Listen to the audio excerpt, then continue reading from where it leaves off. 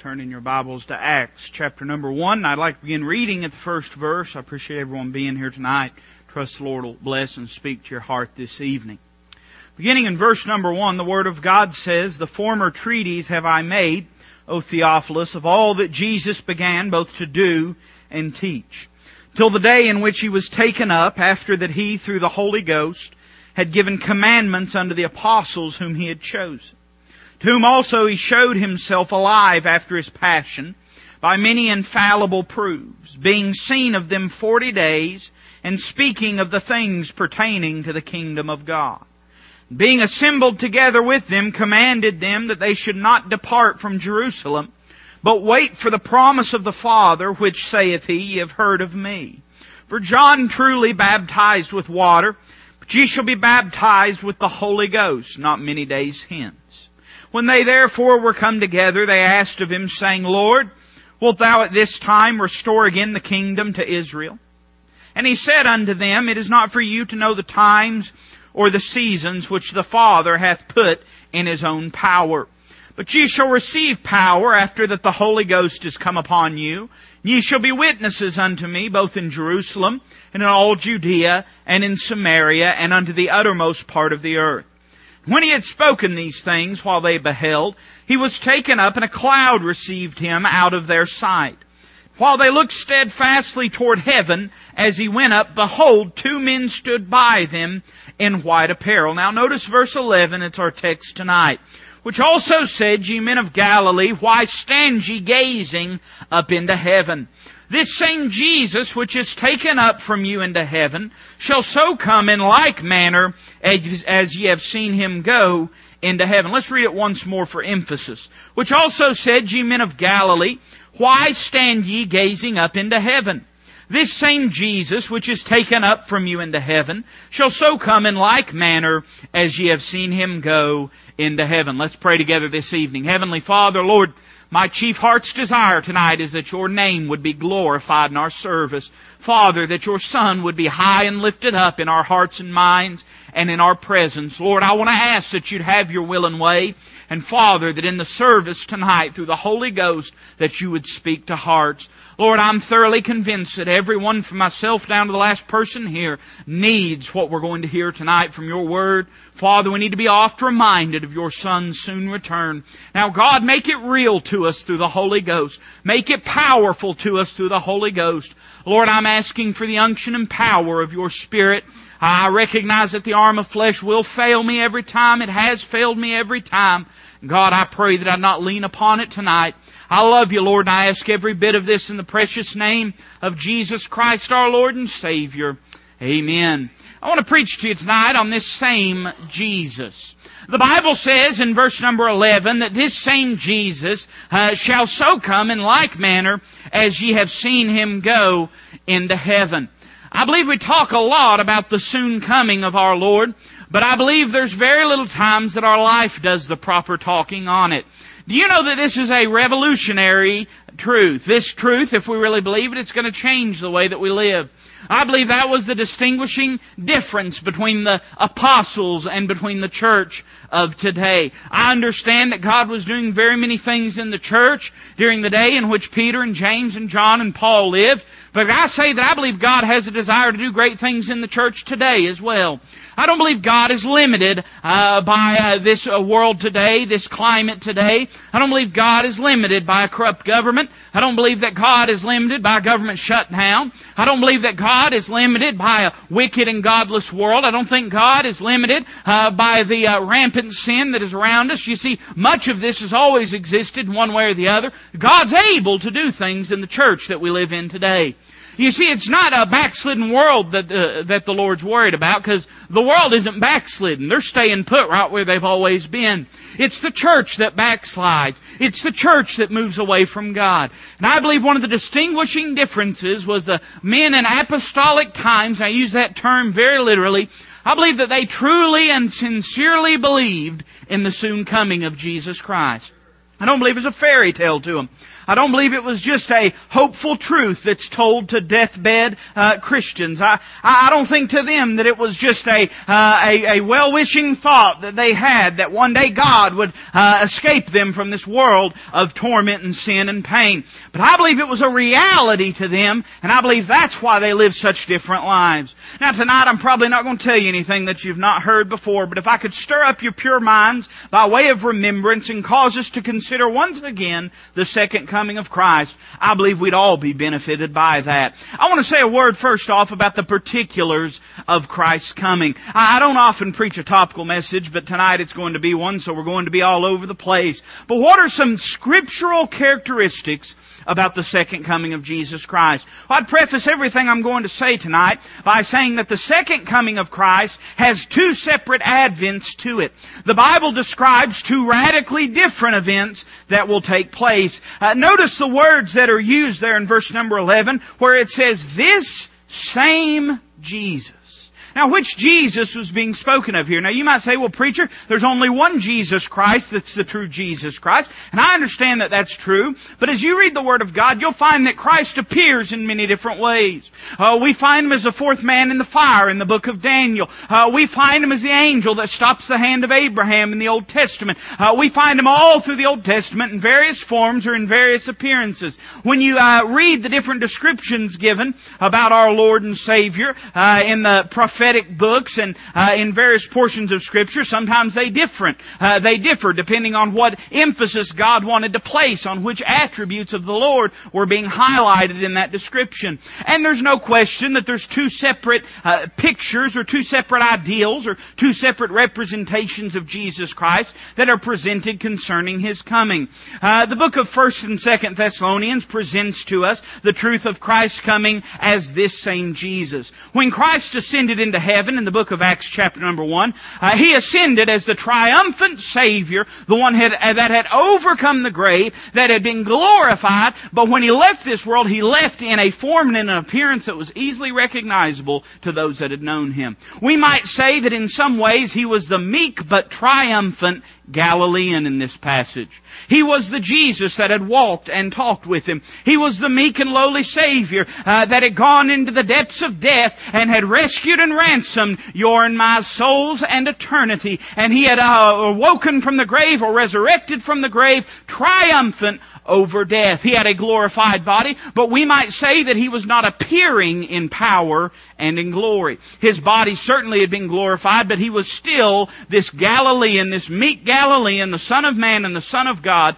sent for your sins and mine. But in the book of Revelation chapter 19, we have an entirely different picture of Jesus Christ presented to us. We have Him presented as the conquering King coming back to this world. He's seen sitting upon a white horse with His vesture dipped in blood, with a name written on His thigh, King of Kings, Lord of Lords. He is not coming as a meek Galilean, but as a conquering and warrior King. That's who we see Him in Revelation chapter 19. So that tells me that there must be two events that are on God's schedule to take place. Now, if you're a Bible student, you've probably studied and read many times, and you understand that the first picture of this same Jesus represents the Christ that will come for His church in the rapture.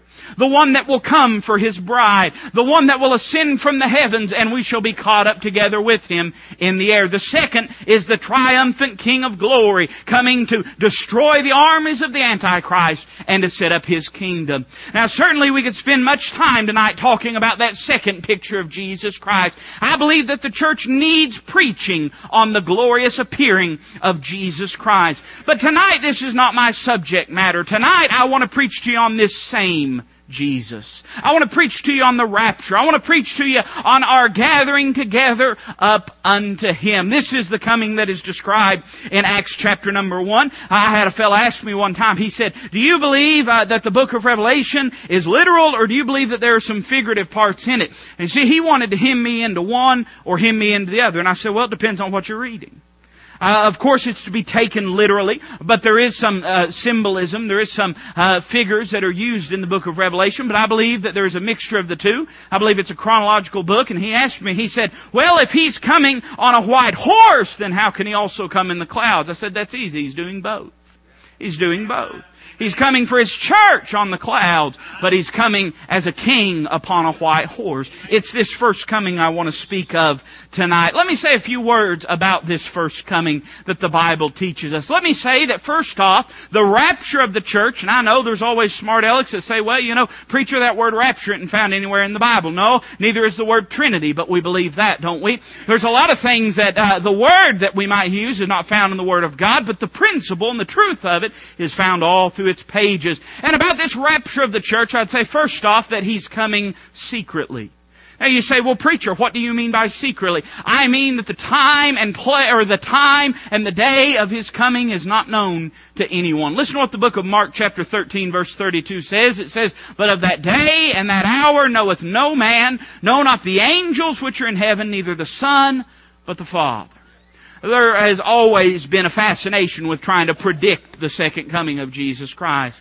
The Jehovah's Witnesses have climbed out on a limb so many times it's about bent down to the ground, trying to describe a time when the Lord would come back. And you read, and I don't encourage you to read through the literature because it's a waste of time, and there's better things we can do with our headspace than that. But if you was to study the history of Jehovah's Witnesses, you'd find that all through the 1800s and 1900s, every few years, the Watchtower comes out and says, the Lord's going to come back in this year.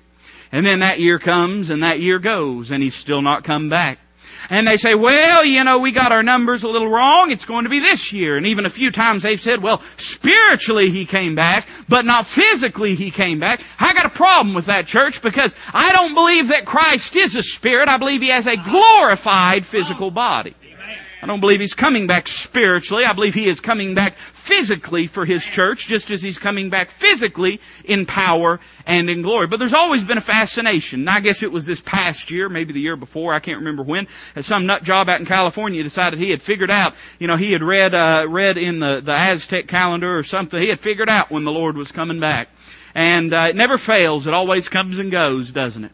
And it's been time and time again. Some of you that have just a couple more moons on you than others of us remember times throughout the 70s when various cults would pop up and they'd say they knew when the end of the world was coming. Those nut jobs would go sell everything they had and stand buck naked in the desert and wait on it to happen. I don't know why they think the Lord's going to take them, come back in the desert, amen. But they'd believe that and they'd think that for whatever reason. There's always been a fascination with trying to pin it down. But if they just read their Bible, they'd know that's all for naught.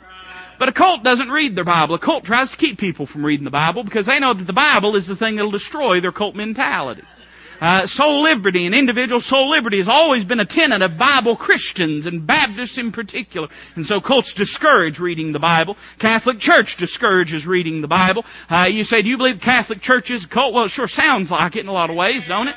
But, as I read the Word of God, I find that there's no signification whatsoever in the Bible about when the Lord will return. You say, well, preacher, maybe we just haven't deciphered it. Maybe it's in the Bible code. Last I checked, the Bible ends with a revelation. A revelation. It doesn't end with secrecy. It ends with trying to reveal Jesus Christ to us. I don't believe that the Bible is a code book. I do believe that there is a measure of numerology, but I don't believe it's a code book in any way, shape, fashion, or form. But people say, well, maybe we just haven't deciphered it. Well, I got a problem with that because of a little phrase that's used here where it says, neither the Son. Now, who's the Son? Well, the Son is Jesus Christ. Well, who's Jesus Christ? Well, Jesus Christ is the Word. In the beginning was the Word, and the Word was with God, the Word was God. In John chapter 1, verse 14, the Word was made flesh and dwelt amongst us. You say, preacher, how is it that Christ is omniscient and He doesn't know when He's going to return? There's a lot I can't explain to you about that, but I'll tell you what a result of it is. That's that nowhere in this book can you decipher the day nor the hour that our Lord is coming back. Christ said in John chapter number 15, He said, I have called you servants, but henceforth I call you friends. For all things that the Father hath made known unto me, have I made known unto you. You say, what's the short of that, preacher? The short of it is this. If Christ knew, He would have told us. But He doesn't know, so He didn't tell us. And so you can try, you can tear that book apart, you can rip your concordance in two, you can burn out 50 different calculators, but you're never going to nail down when Christ is coming back. That's what we call imminent. I believe that Christ could come back at any moment. But I believe by the same breath, and there's a lot of brethren that would disagree with me. Now let me preface this by saying, my opinion is that He's coming very soon. It's my opinion. But I believe that imminent, by the very nature of imminent, means that it could be another 100 years, 1,000 years. If God saw fit, it could be another 1,000,000 years. He'd still be God. He'd still be God. Now, I believe it's coming soon, but I believe it's imminent. I believe it's imminent. It could happen at any moment. It's going to happen secretly. This is not something that the world's going to be privy to, by the way. The Bible teaches in, I believe it's 1 Thessalonians, that we are not appointed, or 2 Thessalonians, chapter 1, that we're not appointed unto wrath. You and I, we're not appointed unto wrath. But God is going to send a strong delusion over to this world that they would believe a lie. You say, what's going to happen whenever the Christians are raptured out of this world? This world will concoct a lie to believe something different. This world, it's evident. You can look around. I mean, common sense has been abandoned many years ago, has it not? I mean, it don't take but a little child to understand that you can't spend and spend and spend without going in debt.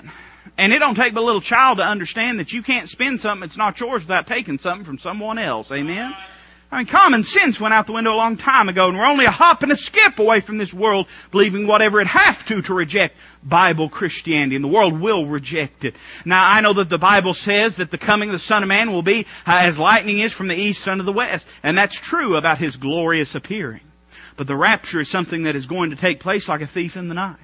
It's something that's going to take place that this world will find a reason not to believe. You say, how is that, preacher? Well, I don't know. I'm not planning on being here. Somebody say amen right there. I don't plan on knowing what that lie is. I don't want to know what that lie is, but the Bible teaches that they're going to believe that lie. It's a secret when it's going to happen, and it's going to be something that's secret when it takes place. Those that are born again in the church will be caught up together with the Lord when that takes place, but the world will believe a strong delusion. Let me say, secondly, not only is it going to be secretly, but He's coming suddenly. The Bible says in 1 Corinthians chapter 15, verse 51, Behold, I show you a mystery. We shall not all sleep, but we shall all be changed. Now listen to this. In a moment, in the twinkling of an eye. Now, it doesn't take a rocket scientist, or a rocket surgeon or a brain scientist, Brother Ralph. It doesn't take one of those to read the Bible and see that the things that are described surrounding His glorious appearing are not going to happen in a moment, in the twinkling of an eye. There's 7 years leading up to the glorious appearing of Jesus Christ. The Battle of Armageddon will take place when our Lord and Savior comes in power and in glory. And then after our Lord comes in power and in glory, 1,000-year kingdom will be set up on this earth. You couldn't call that a moment or a twinkling of an eye by any stretch of the imagination. But now the rapture is going to happen in a moment. In a moment. Twinkling of an eye. Heard one old preacher say, what is a twinkling of an eye? And we have different ways of measuring it. He said, twinkling of an eye is the time that it takes for a light to turn green and the person behind you to honk at you. Somebody say amen. That's a twinkling of an eye. I'm sure scientists have designated some sort of measurement of time to call a twinkling of an eye. But I would say this, it's faster than you and I could make a decision for Jesus Christ. In a moment, in a twinkling of an eye. It's not something that's going to be a process. It's something that's going to be an event that takes place. It's not something where people are going to be recruited for it like some sort of national government program, but those that have been washed in the blood of Christ and have accepted Him as their personal Savior will be caught up in that moment. It's going to come secretly and it's going to come suddenly. But I like this. I believe it's going to come certainly. Certainly. Certainly. There's nothing more certain than the soon coming of Jesus Christ. Nothing more certain. I've heard people say before that there's nothing more certain than death and taxes. I know what they mean by that. That's an old saying, and we use it quite often. I understand it wholeheartedly. But can I say to you that the soon coming of Jesus Christ is more certain than death or taxes? There's plenty of people in this country that don't pay taxes. There's plenty of people in this country paying more than their fair share in taxes too, by the way. And you might be in one category or the other. I don't know. I don't pay attention to your taxes. But, and I'm hoping cheat death. I'm hoping death doesn't get its hands upon me. The Bible says we shall not all sleep. We shall not all sleep. What does that word sleep mean? Well, death is likened unto sleep for a believer, for a Christian, just a momentary thing. The Bible says we shall not all sleep. We're not all going to die, but we shall all be changed in a moment, in the twinkling of an eye. Do you know that this world does not believe in the coming of Jesus Christ? Could I say that much of the professing church rejects the soon coming of Jesus Christ? Could I say that much of the Baptist church, in actuality, denies the soon coming of Jesus Christ? Anybody that is investing their time in social efforts in a belief that they will evangelize the world or save the world or convert the world in its entirety does not believe what the Bible teaches concerning the soon coming of Jesus Christ. I'm all for world missions. I'm all for evangelism. I believe in it. I believe it is the chief work of the church. I believe glorifying Christ is the chief purpose of the church. But I believe that evangelism is the chief work of the church. Let me tell you something, brother. We can send out as many missionaries as there are lost people twice over and again, and we will never convert the whole world, because the Bible says that a perilous time shall come, that evil men and seducers shall wax worse and worse, and that there'll be a falling away. This world is not getting better, it's getting worse. And brethren, that is just more certainty to me that He's coming soon. That's not certainty to me that He's not coming. Some would say, well, preacher, if Christ is coming, how come Christianity is on the decline? And I'd say, we're not on the decline, we're just in the waiting period, amen?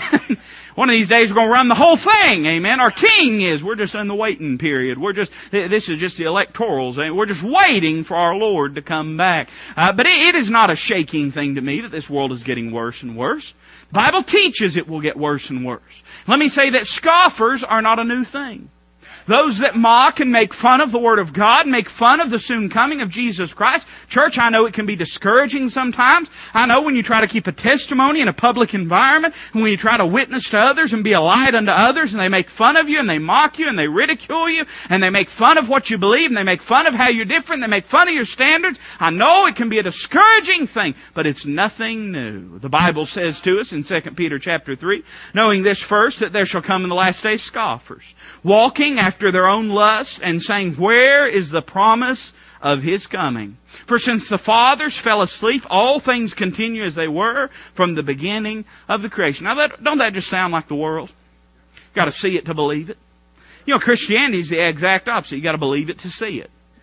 They say got to see it to believe it. Got to see it but they don't have to see evolution to believe that it happened. But they say got to see it to believe it. They don't have to, there's a lot of things they don't have to see. Hey, they don't have to see socialism work to believe in it, do they? Show me a model of socialism that's worked in this world. But they don't have to see socialism work to believe in it. But now when it comes to Bible Christianity, they say, show it to me before I'll believe it. Show it to me before I'll believe it. That's nothing new. There's always been scoffers. There were in Noah's time. There are today. There were in Christ's time. There are today. There's always been scoffers. But listen to what the Bible says. I like this in verse number 8 of 2 Peter chapter 3. It says, but beloved. Now, He's not talking to the lost world when He says that, because they're not accepted in the beloved. He's talking to you and me. And He says, but beloved, be not ignorant of this one thing, that one day is with the Lord as 1,000 years, and 1,000 years is this one day. Now, I've heard some people say, well, that means we try to take the days of the resurrection or the days of creation and this and that and the other. No, because it goes both ways. A day is as 1,000 years, and 1,000 years is a day. You know what that's saying? That's saying that time is no object to God. Time is no object to God. God's got things on a timetable, and He's working on His timetable. It may not be what we like or what we expect or what we anticipate or what we prefer, but God's got a timetable. It ain't 4 days late for Him. He's always on time. He has a timetable He's working by. But it says, the Lord is not slack concerning His promise, as some men count slackness, but is long-suffering to usward, not willing that any should perish, but that all should come to repentance. But the day of the Lord will come as a thief in the night, in the which the heavens shall pass away with a great noise, and the elements shall melt with fervent heat. The earth also and the works that are therein shall be burned up. You know what the skinny of that is? God's saying here, they're scoffing and they're making fun, but I'm still in charge. And I'm still true. And I'm not slack concerning my promise, as some men count slackness. They say I'm being slack. He says, I'm being long-suffering. They say that I'm not keeping my promise. I say I've got my own timetable. I promise that I'm coming soon. I would say that He is certainly coming. These are some particulars about His second coming. I'm thankful we know some things about it, don't you? God doesn't have to put us in the light about that. He could keep us in the darkness if He wished. But He's seen fit to reveal some things to us, that we not be as those that are in darkness and those that sleep and those that are drunken, but we're in the light, the Bible says. But I'd say a word about the purpose of His coming. There's some things going to happen when He returns. There's some purposes behind what He's doing. I'm interested in some of the things God does, because God can do anything He wants. He can do anything He wants. I'll give you an example. When Christ was 12 years old, His parents took Him to church. That interests me. Christ could have got there any way He wanted, but He allowed Himself to be taken to church. Do you think God's telling us something in that verse? Do you think maybe He's teaching us that little ones need to be brought to church, that that's important? I mean, He could have got there any way He wanted. He could have levitated there. He could have walked backwards there. He could have teleported. He could have done anything that He wanted to, but He chose to do things a certain way. He had a purpose behind it. God does things in a certain way for a certain reason. What's the purpose of His coming? I'll give you a few things. First off, I would say that the purpose of His coming is that of reunion. Reunion. So that we might be with Him and He with us. You know that the purpose in the redemptive plan of God, one of the purposes has been that all things might be reconciled unto Himself. The book of Colossians and the book of Ephesians present to us a picture of Jesus Christ bringing all things in unto Himself and breaking down the middle walls of partition, bringing all things in unto Himself. You say, preacher, that sounds like universalism. No, that's not universalism. That's called God's sovereignty. God's sovereign over this world, and He's going to have His will and way, and at the end of the day, no matter what the world says about it, He's going to win out. It's not universalism. There's going to be plenty that reject Jesus Christ, that are going to suffer damnation, but for those that have accepted Him, one of these days the Lord will bring us together. I completely and wholeheartedly reject the ecumenical movement. I don't think we need to put aside doctrine. I don't think we need to put aside standards so that we might come together for some imagined and invented purpose. But I do believe that one of these days Christ will bring us all together. I do believe that will happen in His time and in His way, and it won't be in this world, but it'll be in the world to come. Part of the reason for His coming is that of reunion. I want to read a verse to you, 2 Thessalonians 2:1. Listen to what Paul says. He says, "Now we beseech you, brethren, by the coming of our Lord Jesus Christ, and by our gathering together unto Him."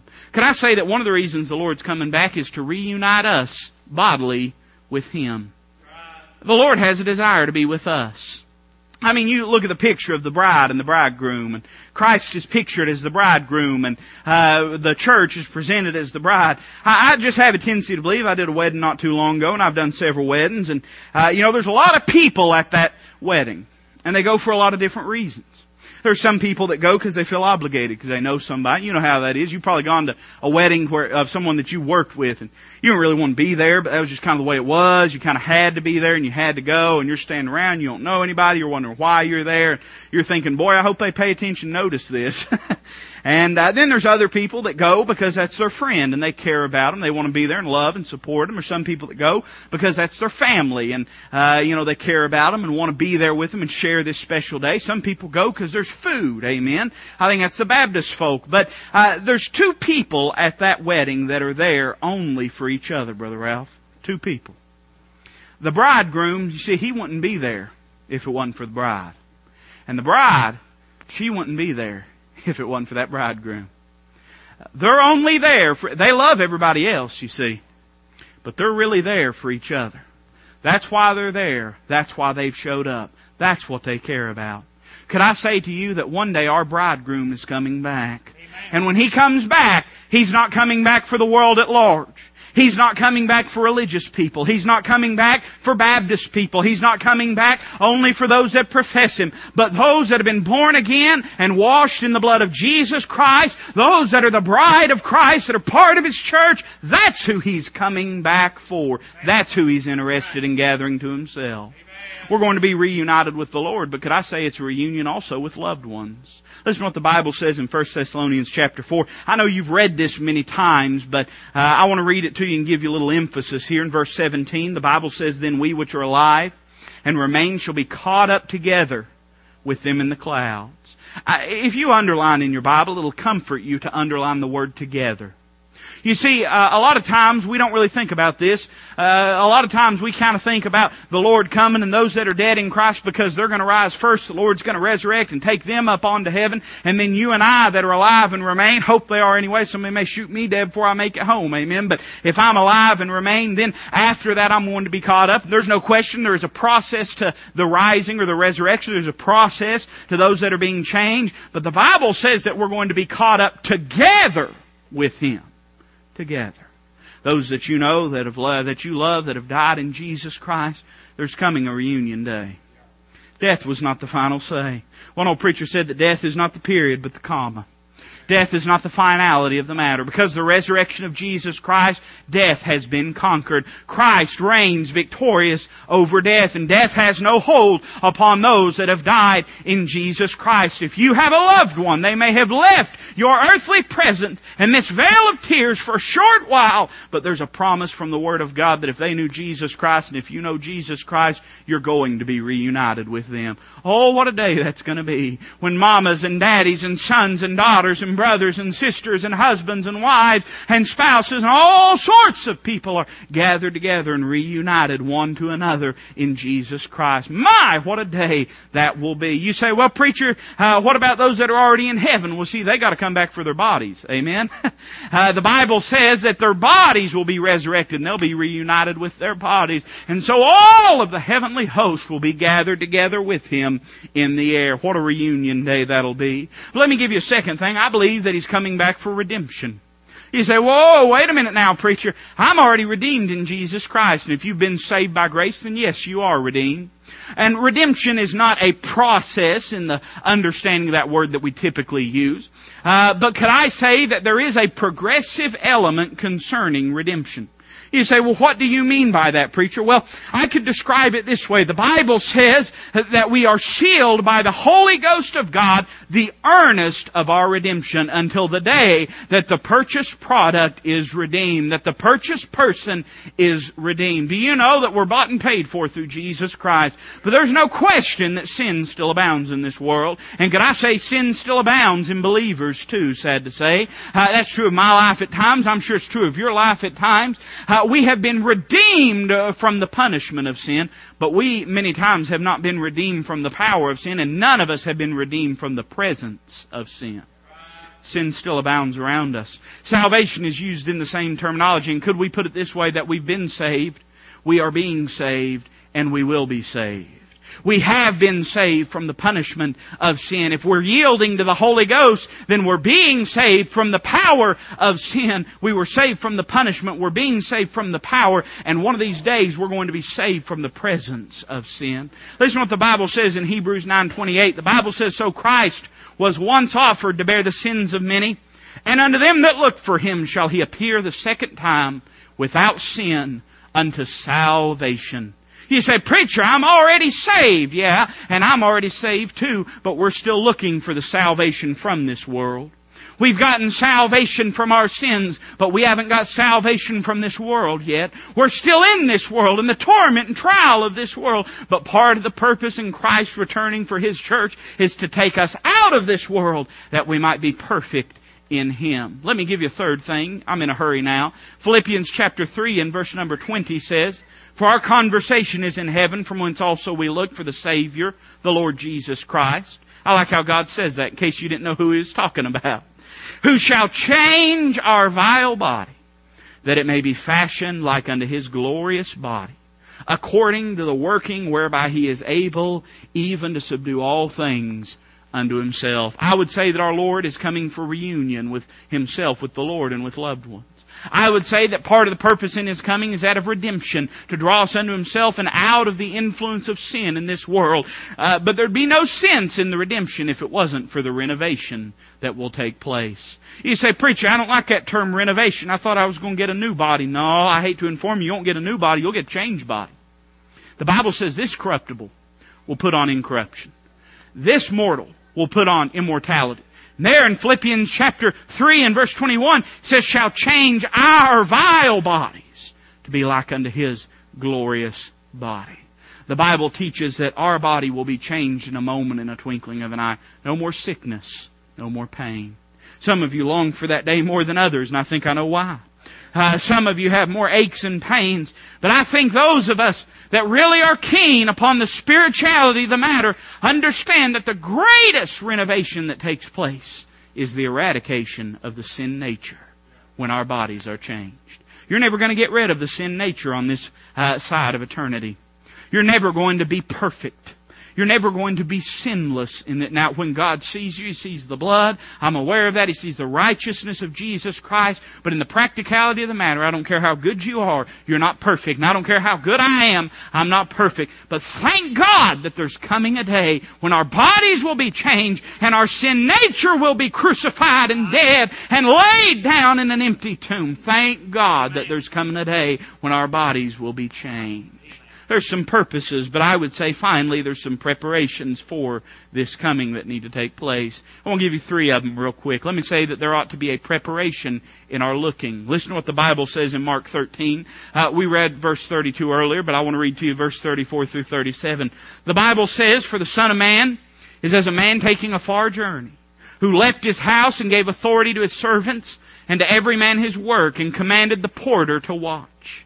Watch ye therefore, for ye know not when the master of the house cometh, at even, or at midnight, or at the cock crowing, or in the morning, lest coming suddenly he find you sleeping. And what I say unto you, I say unto all, watch." It ought to change our looking. You say, what do you mean by my looking, my aspirations in life? You hear people say, set your sights high. Have you ever heard someone say something like that? What are they saying? Your aspirations. Where you're looking and what you're looking to. Your focus and your goals. You know, as Christians, we ought to have different goals than unbelievers. We've missed this in this day that we live in because you know what we've done? We've compartmentalized the spiritual and the secular. Now, I understand there's a measure of compartmentalization that is just intrinsic. There are some things. I mean, I don't think, to me, it's secular. You go down to the gas station, buy a corn dog and eat, that's secular activity. There's nothing spiritual about that. That's secular. It's not sinful, but it's secular. And you come to church and you're preaching, praying, and shouting and singing. I hope that that's spiritual. There's nothing secular about that. I understand there's some compartmentalization that takes place. But do you know that as a believer, we ought not compartmentalize? All of us belongs to Jesus Christ. We're pilgrims, we're strangers in this present world. We ought not get accustomed or acclimated to this world that we live in. And a Christian ought to have different aspirations. There's a lot of Christians in this world that are truly washed by the blood of Christ, truly born again, but their greatest aspiration is to buy a big home. Something wrong with that. If we believe Christ could come back at any moment and take us out of this world, don't you think that ought to change our aspirations? Some people believe that their greatest goal in life is that they own a nice car, that they make a lot of money, that they work a nice job, that they have a lot of prominence and a lot of prestige, that they find whatever it may be. There's a lot of temporal goals in this world. Why is it as believers that our greatest goal is not to be pleasing unto our Lord that's coming soon? Why is it that our main goal is not to lay up treasures in heaven where moth does not eat through and where rust does not corrupt and where the thieves do not break through and steal? You know, if we really believe that, it ought to change what we're looking for in this world. I'd ask you this simple question. What are you looking for? What are you looking for? What's your greatest desire in your life? I mean, there's a lot of good desires, but there's only one greatest desire. There's a lot of good things we can have. Do you know that the devil's big lie and the devil's big deceit is not trading the good for the bad, and it's not trading the best for the worst, but it's trading God's best for the second best? That's what the devil's interested in. He knows he's not going to get you to trade the will of God for full-on sin. At least most people aren't going to make that swap just in a moment. But if he can get you to trade what the true will of God is for what you think will be best and what you want and what is second best, then he'll get you to make that trade every time. And you know, the devil's a lot like a used car salesman. Did I just say that? I didn't mean that. That was a Freudian slip. I don't even believe in, what Freud taught, but that was a Freudian slip. But, do you know that in a lot of ways? You know how car lots get you? You know how they get you. Some of you know how they get you. They get you by getting you to trade and to trade and to trade and to trade. And some of you go down to the lot and you buy that brand new car and you pay about $6,000 sticker price for that nice air freshener that goes in it. $6,000 because the second you drive it off that lot, neighbor, I mean, you couldn't, the tires don't even, you'd wear more wearing a pair of shoes around during a day than you've worn on those tires, and you've lost $6,000, $8,000, $10,000 of depreciation just because you drove the thing off the lot. Now you do what you wish, but there's a goal and a design behind that. Because when you get tired of it in a month and you turn around and you drive back and say, nah, I don't know about this, let's trade this in. They'll say, well, that's all right. We'll just lay the difference on your loan and get you trade a little bit harder and a little bit steeper and a little bit more difficult. And then there's people that trade it in every few years, and by the time they're done, they're paying $60,000 for a Corolla or something. Amen. Just getting you to keep trading and keep trading and keep trading. You know, that's what the devil does in our lives. He does that in our lives. You have what God desires for us, which is the absolute best, but we trade that for the second best. Then we get bored with that, and we think we can't have what God wanted for us, so we trade a little further and a little further and a little further. Before you know it, we're in the gutter because of all of our trading. We ought to have the highest aspirations of anyone in this world. Nothing less than the will of God ought to be enough for a believer. Nothing less than the will of God. It ought to change our looking. Let me say secondly, it ought to change our living. The Bible says in 1 John chapter number 3, the Bible says, Beloved, now are we the sons of God, and it doth not yet appear what we shall be, but we know that when He shall appear, we shall be like Him, for we shall see Him as He is. The Bible says that every man that hath in this hope in Him purifieth himself even as He is pure. You really believe Christ is coming soon? It's going to change the way you live. It's going to change what you do. Not just your aspirations, but it's going to change what you're willing to do, what you're willing not to do. There's a lot of people in this world that are willing to live in sin because they don't believe they're ever going to answer for it. I mean, isn't that true? When we do wrong repeatedly, it's because we don't believe we're going to answer for it. Worst thing you can do, and I'm no parental expert. I mean, Dr. Spock and Dr. Phil and Dr. whoever would be ashamed if they saw my credentials. But let me say this. I've been around kids enough to know this. Don't threaten them you're going to whip them unless you're going to whip them. You know why? Because they begin to learn real quick whether you mean business or not. And you know, when you see a kid, and you've seen it in the grocery store just like I have before, where daddy or mama looks at him and says, now, Junior, don't do that again. I'm going to whip you. And you know what they do? They look them straight in the eye and they do it again. You know why? They know they're not going to be held accountable. And time after time and after time, they're willing to do it. Why? They know they're not going to be held accountable. What does that say about us when we live our lives and live in sin on a regular basis? It tells me we don't believe we're going to be held accountable. If we really believe, and it's a scriptural principle, mark her down, if we really believe in the soon coming of Jesus Christ, it's going to do some purifying in our lives. Let me give you a final thing, and I'm going to hush. I've said that 8 times now, and I never say it 9. Amen. I always say it 8. There ought to be some preparation in our looking and some preparation in our living. But let me say there ought to be some preparation in our loving. Listen to what the Bible says in 2 Timothy 4:8. You've read it many times. In fact, preached on it not too long ago. Paul writing says that I have fought a good fight. He says the time of my departure is at hand. I'm ready to be offered. I have fought a good fight. I have finished my course. I have kept the faith. Then what does he say? Henceforth there is laid up for me a crown of righteousness, which the Lord, the righteous judge, shall give me at that day.